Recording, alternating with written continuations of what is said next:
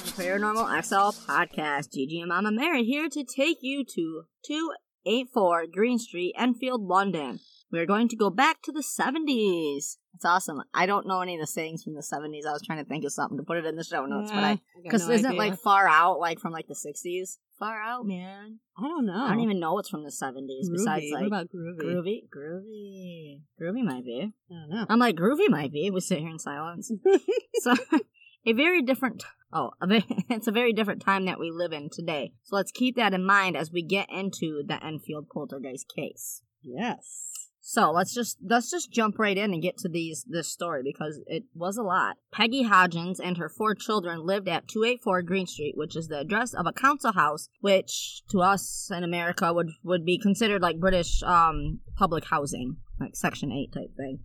Peggy had just divorced her husband and the father of her 4 children, Margaret, age 13, Janet, age 12, John, age 11, and Billy, age 7. We don't find much information on the boys or hear about them much within the poltergeist account.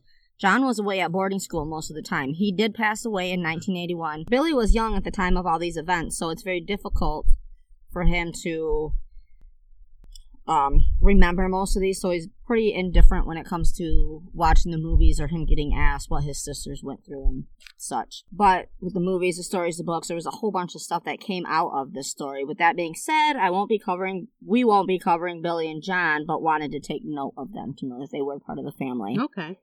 So let's touch back on the divorce thing for a moment. Peggy's ex-husband would stop by their council house and visit the children for short amounts of time, and sometimes would bring his new girlfriend, which upset the kids. It upset the children, but more so the girls than the boys. Any of us that have been the child of divorce or the parent in a divorce, it is hard for the whole family no matter the reasoning of the separation. For kids, though, I know from both ends it's just downright sucks. Even if you know it is the best thing, you worry about things you really shouldn't, like what people at school will think.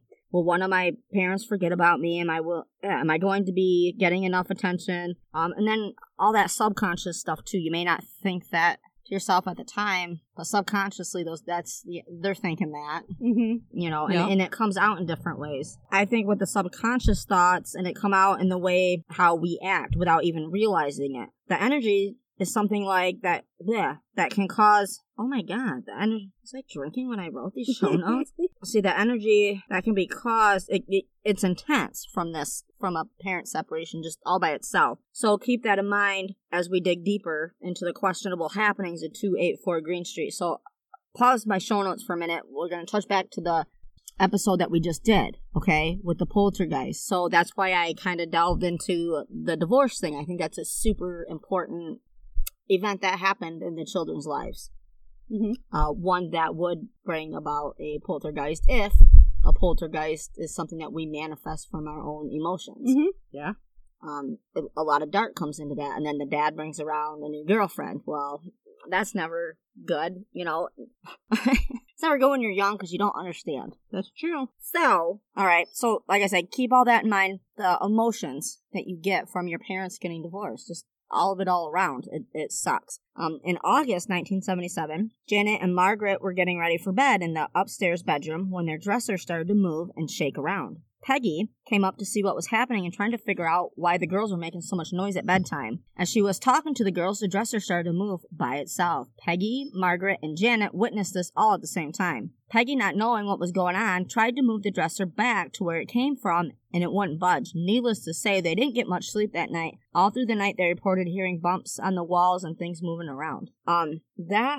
Now I'm trying to think back to The Conjuring 2. I don't know if that was even shown in The Conjuring 2 at the very beginning. I remember it. Yeah? I remember the scene. Yeah? Okay. It was they made it more scarier. Absolutely. I think she was hearing noises, and then when they turned the light on or something, it moved by itself, and the girl started screaming.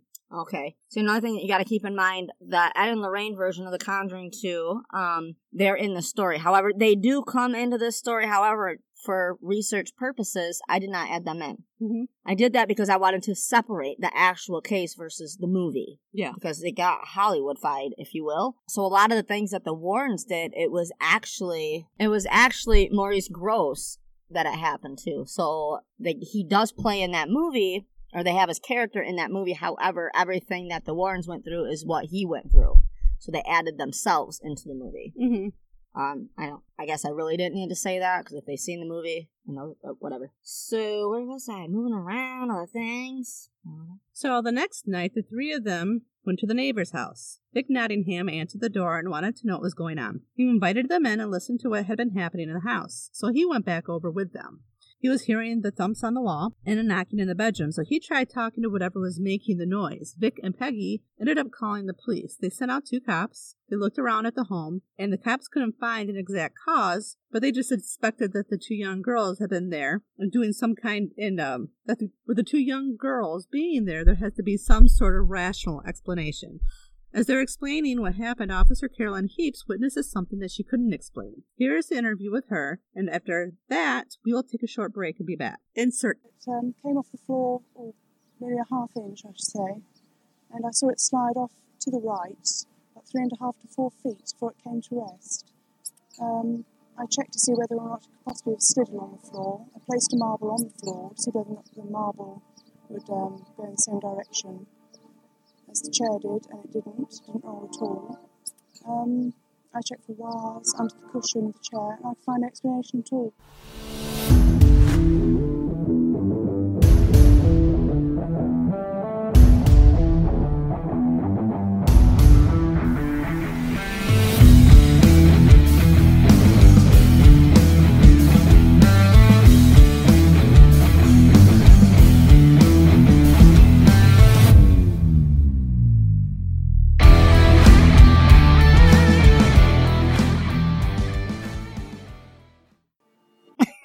Insert clip.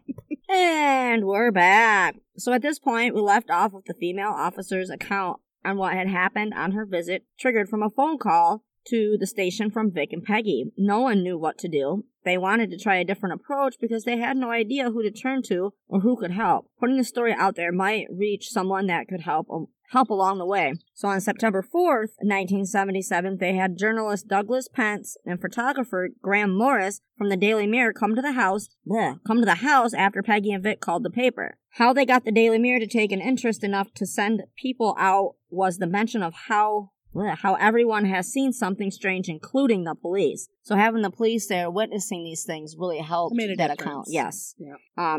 They met at Vic's house and all went over together to 284 Green Street. It was quiet at first. They were packing up their stuff to head out, and Vic came out after them to stop them, to let them know things were happening at that very moment, and to hurry back in. Things were just flying around the room. They stated that it clearly wasn't any of the children that night. There was 3 of them there, because they were all in the same room. They were watching them. Morris stated he put himself in the corner and just started to take pictures of things just going everywhere. Morris actually got hit with a Lego brick. They headed back to gather their thoughts at the studio and to develop the pictures Morris had captured. As sure as he was about all the happenings, the pictures did not depict anything that happened. The flying bricks or anything like that. Pence and Morris went to the house for the next couple days to try and capture more evidence. They came to the conclusion they wanted to reach out to help the families, so they got in contact with the Society of Psychical Research.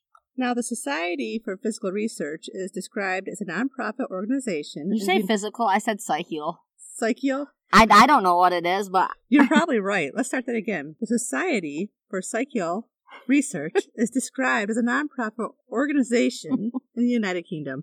Its stated purpose is to understand events and abilities commonly described as psychic or paranormal. It was founded in 1882. The SPR sent out new member Maurice Gross. Gross? Yep. New member Maurice Gross. Mr. Gross joined the society after the tragic death of his daughter in hopes of finding out that there was life after death. A question most of us want to know about, honestly, and I'm not sure many of us can handle that. You are? I'm not sure. I'm not either, because we clearly couldn't handle the Area 51 thing that everybody wanted to go storm. Like, you honestly think that we can handle seeing a big old green alien or gray alien? No. Like, we can't even accept the fact that we're all humans. And you want to throw another species in there? Mm-hmm. Come on now. Come on now. And the only reason I know what his name is because I was obsessed with watching the clips. I'm like, it is gross. That's super gross. I'm just kidding. Super. So Maurice stated he believed it was a poltergeist, a term the Hodgin family was not familiar with at all. After a few nights at this location, he felt backup was needed. So he called in Guy Playfair. Guy was a writer-journalist with a history of paranormal investigating. After a few nights there, Guy agreed with Maurice, stating that they had a genuine poltergeist they were dealing with. Guy and Maurice ended up staying at the location for 14 months. That's a long time. 4 months, yeah. That is a long time. What happens in these 14 months are things we definitely should question as believers and skeptics. There were more reporters sent out to the house to learn about what was going on. One was there when a chair was moved in the girls' room and no one was awake. The reporter and Maurice made sure of that. Like, they recorded it. So, like, if you go and find that recording, you see Maurice, like, opening the girl's eyelid. But I was, like, looking for, I remember being a kid, you know, when you kind of smirk or whatever, there was no emotion whatsoever, and it was her whites in her eyes that were showing, you know, when you're sleeping. Yeah. As I'm trying to, like, poke myself in the eye right now. That's good times. Looking in the eye, bird. So by late October 1977, the whole family started sleeping in the same room for safety reasons. With that, though, the happenings were becoming more severe. Why I thought that was a good case or spot to stop the case, I don't know, because we are not that many I think probably because that's when they started sleeping, like in the movie, that's where it actually moved to the next level, where they had the Warrens come in to take a look, because it had reached that point for them.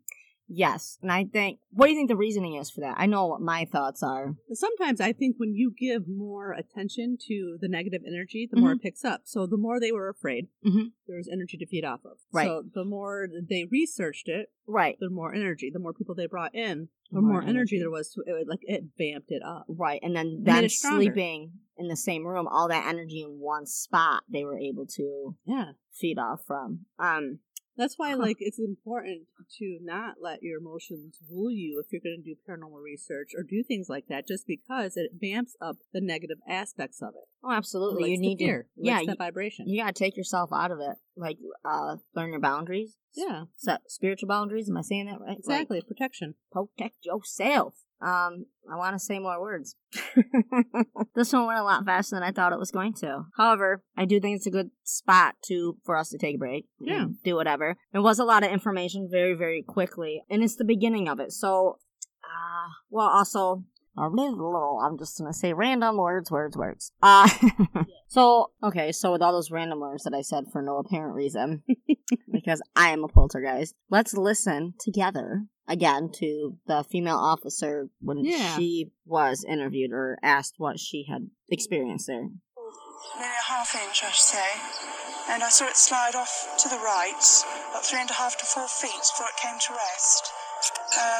I checked to see whether or not it could possibly have slid along the floor. I placed a marble on the floor to see whether or not the marble would go in the same direction as the chair did, and it didn't roll at all. I checked for wires under the cushion of the chair, and I could find no explanation at all.